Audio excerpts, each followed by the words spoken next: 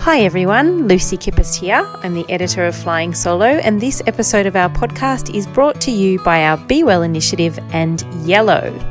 From doing the books to doing it all, running your own business is a huge task. Take a load off with Yellow. From a website that stands out on Google to social ads that get you found. Yellow can grow your business online while you're busy growing your business. Plus, right now, Yellow can also help you take a holiday. Earn up to 60,000 Qantas points for your business across a range of eligible Yellow digital marketing solutions. Head to yellow.com.au to get started. T's and C's apply. Now on to the show. Sue Parker is a regular columnist for Flying Solo, and she always manages to put her quirky sense of humour to great use. Her recent column, Should I Stay or Should I Leave My Job?, touched a nerve in our community, and for good reason. As Sue writes in the article, self-protection, fear and delusion are some of the biggest causes of career misery and indecision. So in your quietest moments, be reflective and listen to the competing voices by being honest with yourself and check into your why. Why do you do what you do? Why do you make the decisions at the core of yourself? Dig down hard and have a hearty review of brand you. Sue, welcome back to the Flying Solo podcast. Good morning, Lucy. Lovely to be here again. Again, you're back. And I know, I love coming back. It's like that one. It's like the great boomerang. I love being back. I really enjoyed your latest column, and we ran it in January, which apparently is a very common, well, obviously for obvious reasons, is a common time of year for people to be thinking about this stuff. But I think for our audience, it's a question that we're asking ourselves a lot of the time. So the advice that I just read out from that quote is terrific. I've shared that around the site. The thing that I'm thinking about, though, is it's great advice and it sounds so simple, as often great advice does, but I don't think it's so easy to apply this in practice. And I'm wondering why you think that is. Oh, words are cheap, actions are harder, aren't they? Because I think our humanity is to protect ourselves, and our humanity is to minimise risk and increase pleasure. And so when we have to think and really have to peel back the layers and get a bit raw with ourselves, it's hard work. It's not an easy thing to do. It's not always pleasurable, and it's like that no pain, no gain. And as humans, we really want to still feel very much comforted. And so that work really means pulling back layers, and people will end up either not doing that work, or when they do it, sabotage it by constantly rationalising, justifying and reassuring themselves along that process, which again keeps them stuck, whether they are stuck in a business that they are running as a soloist or consultant, or in a job that they're in. So that kind of keeps them rather stuck. Yes, and that's a great point. And I think, sometimes it's easier to speak about this idea of self-awareness in the context of not relating to work. Like, I don't think it's ever an easy thing for anyone, being human, to look at yourself with honesty. But for some reason, I think when you are applying that self-reflection to your sphere of work, it's perhaps even more complex, because we absolutely need to work. Well, most of us do. Well, pretty much most of us do. Absolutely. Yeah. So I'm just wondering, do you think the difficulty in facing this particular thing regarding work, what do you think? Do you think the way that we feel about our work reflects something more about how we're feeling about ourselves generally? Is there a bigger lesson in that? That's a really good question. And there's a wonderful book, The Courage to be Disliked, and I can never pronounce the names, but the authors are Kishimi and Koga, and it's The Courage to be Disliked. The whole precept of that book is that we all want to feel that we have contributed.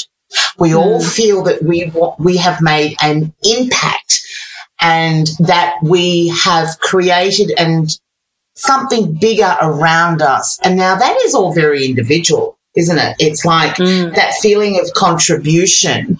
Did I do an okay job? Have I made a difference in my work or in my business? And that is what drives a lot of that. And people sort of forget that that's the core of humanity.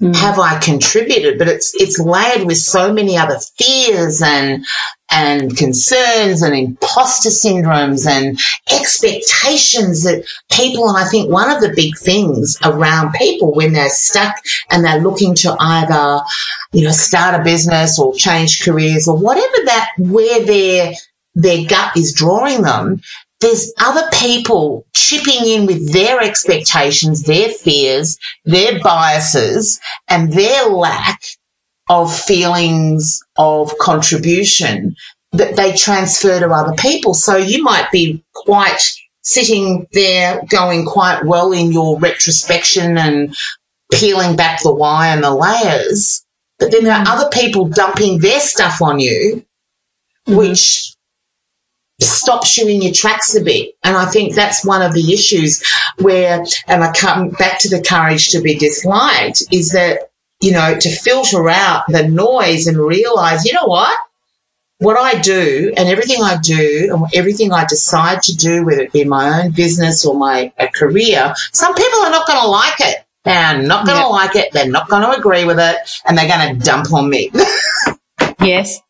And I think that's a really big issue too that stops people in making changes and making that decision of what I do. And I think that that fear of people pleasing at many levels and saving themselves the angst of having to ostensibly justify their new pathways really stops people sometimes taking a new direction.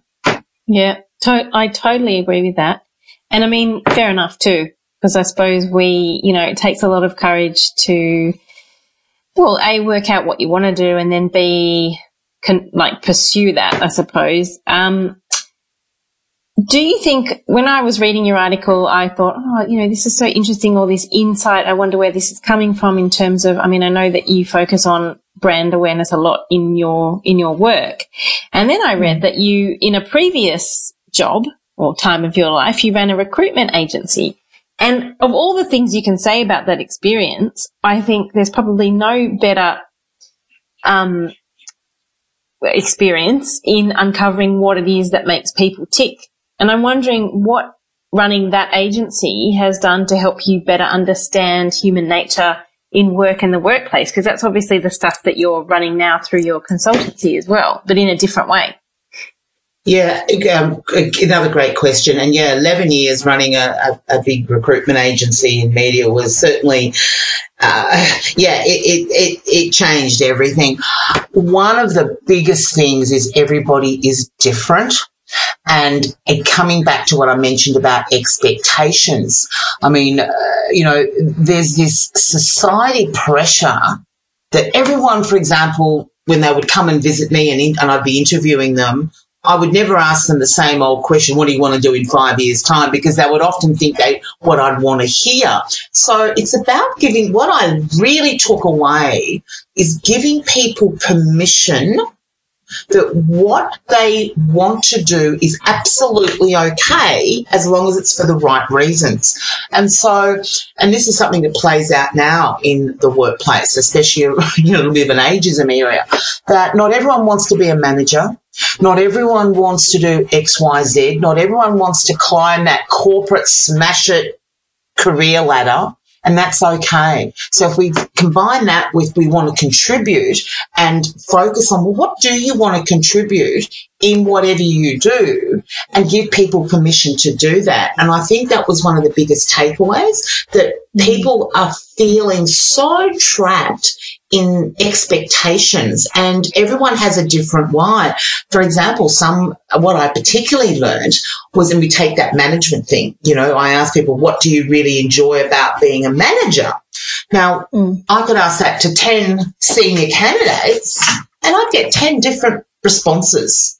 And that's where the goal was, that you can tap in to taking that to their next career, their next board meet, their next board appointment, whatever, because it's the why that they enjoyed something and what they felt they could contribute and felt respected and felt that they were making an impact, then created more direction for them. And I think that's very much the same if you align that recruitment agency experience and all those millions of conversations I had into the small business world. It's not that you enjoy something, it's why, and to peel back that layer of the iceberg. Yes.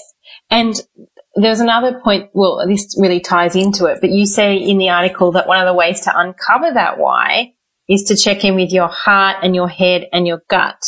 And I'm just wondering, I mean, great advice again, but can you explain what each of those things help us understand, like separately? Yeah, absolutely. Yeah, the head is very much the financial, the hard data. It's the data. It's like, oh, my God, I need to earn $200,000 a year. All right, that's my financial reality. This is what I need to do. That's you know, the data part. It's your head, right? I need to be doing this. The heart is that connection of purpose and what gives you joy. And just to actually flip back again, using that analogy to, again, the recruitment category is what gives you joy, because whatever gives you joy will generally be a great revenue earner for you. That's a given. You very rarely earn a lot of money doing something that you'd rather tear your hair out with. So your heart is that joy center of what fuels you, what actually that you get a lot out of and that, again, you contribute. And your gut is where you just get that, yeah, I'm in the right place. This feels right. You can't quantify it. You can't put a spreadsheet on it. You can't measure it, but it's just that knowing. And I think you call it gut, it's an instinct.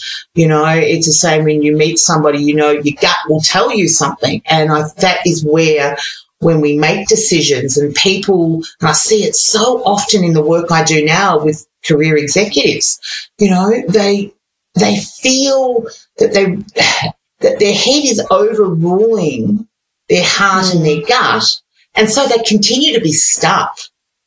They continue to be stuck, and often they rationalise and justify and reassure themselves that, you know, they need to earn that money. Yeah, but it's actually a false rationalisation. So that's, again, that's the head, heart and gut. And I think with people, you know, you can't, you know, you have to combine them with discernment. And I think discernment and courage is really the key on that. Yeah. But a lot of people live in their head. A lot of people live in their heart. You know, that circle of purpose where what you do is what you love to do, what you're great at, what the world needs, and then what the world will pay for. And I think, I love that circle. I wish that's my favourite Venn diagram. Is it a Venn diagram? I think it is, yeah. I think so, yeah. Yeah, it's a Venn diagram. That kind of encapsulates the head, heart and gut, I think, you know. It's so when you are putting it into the context. And I think you point on the gut, and this is one of my favourite topics, is instinct, because I really believe in it. But there are times in your life where you think, oh no, that instinct doesn't apply to, that can't apply to work because that's too rational, that's too practical, that I can't listen to that. But I think you only know the power of that when you've experienced it, when you've actually got a job that you're in and you feel that feeling of, and however that manifests for everybody is different, I think, but you feel that feeling similar to when you meet someone you really like and you feel that feeling. It's like you can't go back from that. Once you've experienced it, you can't go back from it. And it's about, as you're saying there, allowing yourself the freedom or the permission, giving yourself the permission to go with that feeling, regardless of what else is going on. Yeah, true. And I think, you know, that old saying, which I disagree with, know, like and trust, I think it needs to be recalibrated, you know. And, you know, when we like somebody, for example, and that comes back to your gut, when we make decisions, whether to start a new business or to take a new client or whatever, when we like somebody, we actually automatically want to trust them. But that is often unfounded, and often, does that make sense? And that's often where people also get stuck and end up being not moving forward as much as they could without discernment, because we're in we work, for example, a lot of people say, look, I love working where I am. I love the people. That's great. But they may not trust the managers, and there's many different elements to that. And I think that like and trust thing is something that, again, coming back to head, heart, and the gut and the heart, really needs to be given a little bit more rational thinking. Could be another topic for you to write about, Sue, that one. I will write about it for you later, I promise. Excellent. So the last thing I wanted to tackle was, at the end of the article, you had these 13 fantastic questions, and I love that at the end of an article to really tie in your point. And you've come up with these 13 questions to ask ourselves if we're stuck in this should I stay, should I go dilemma with work. Yeah. I just wondered if you could walk us through just quickly, each one of those, so that we can understand the thinking behind those questions. Yeah, look, the first one, again, I'm going to come back to the courage to be disliked. Do I make a difference? Right? Am I making a difference? And that falls into, am I contributing?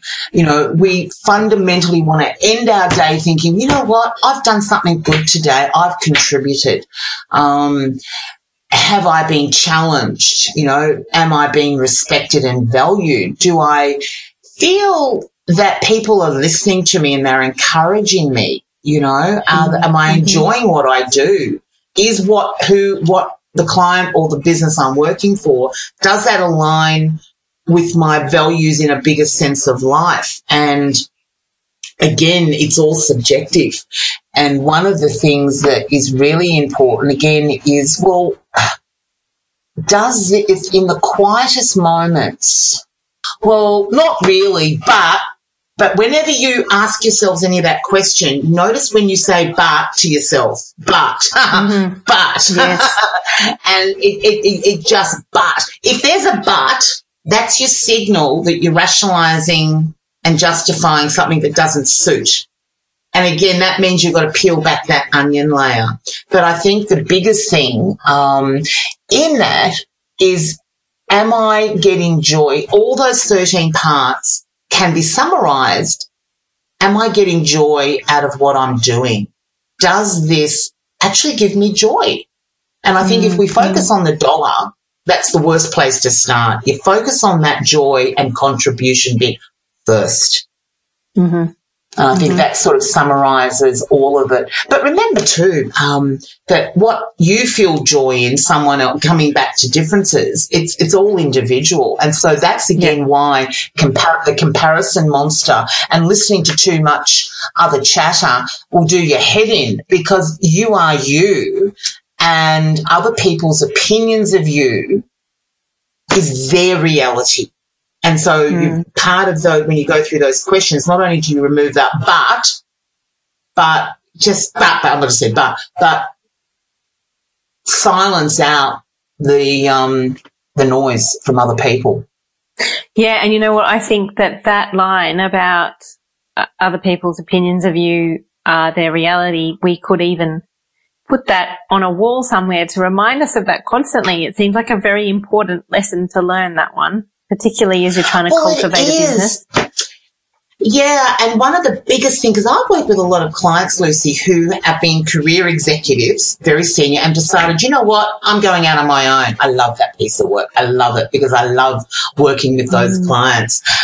What they also struggle with is, again, that noise of, but from other people, family members, friends, but they come from fear that that person is actually doing something and challenging themselves in a way that they would like to, but don't have the courage. And so when you don't have something yourself, as you know, you will then transfer that onto somebody else. And it breaks my heart to hear people, and I can hear it in their voice. Oh, it might, whatever it is, husband, wife, girlfriend, dog, budgerigar, cat, thinks I should be doing, budgerigars talk, Lucy, thinks I should be doing something else. And I don't have a budgie. But you know what I'm saying? And they think, and they're hearing this negativity, but it's from someone else's reality. And again, coming with the courage to be disliked is that this is me, and that saddens me. And that's something that if I could change one thing when people are making that decision whether they should stay or should they go, when they hear those voices from other people, recognise that it's their fear, that they are wanting you not to go further, so they don't need to look in their own mirror. Gosh, yes. So true. And I think we did a survey not long ago, and a lot of our community was saying, you know, when they first made that brave decision to turn to their family or their partner, whoever it was, the significant person in their life, and say, okay, I'm ready, I'm going to do this, that it was the one person they thought they could rely on for support that didn't provide that. So it is, you know, that's such a reality, and it is sad. But obviously there's ways to overcome that by just backing yourself. As easy as that. And I think and you know what, I just had a thought then too. The very essence of flying solo is the fabric of that. I truly believe, I mean, like my own husband is my biggest supporter. He is also a business owner, so he gets it. Where I think a lot of people, and I struggle too, is when people have got no concept of what it's like to run a business. They've got no idea, and therefore they just can't relate. And they're the people you don't want to listen to. You truly, if you are planning to run your own business, do not listen to people who've not taken that pathway, because they come from a different lens, and that lens is fine but not for you. And I think that's a real struggle, and I think that's something that's why, you know, your flying solo community is so cool, is because everyone's in that same pot. Same boat. Yeah, absolutely. Sue, we have run out of time, but it is always incredible to speak with you. It just sort of flows from your mouth. I'm totally on board with what you're saying. And I really, bless you. I really think that this is such an important thing for us to think about, and I know that this podcast will find its way to the people who need to hear it most. If we have, and I'm sure we will, have people listening to this who want to hear more about you or would like to work with you, where's the best place to find you and your services? Absolutely. My website is a great resource. It's daregroupaustralia.com.au, or LinkedIn is a great place as well, sharing very much on a daily basis what's happening, and where I share flying solo, of course. So, yeah, daregroupaustralia.com.au or LinkedIn. Fantastic. Sue, thank you for joining us, and I hope you'll be back in very soon. Thanks, Lucy.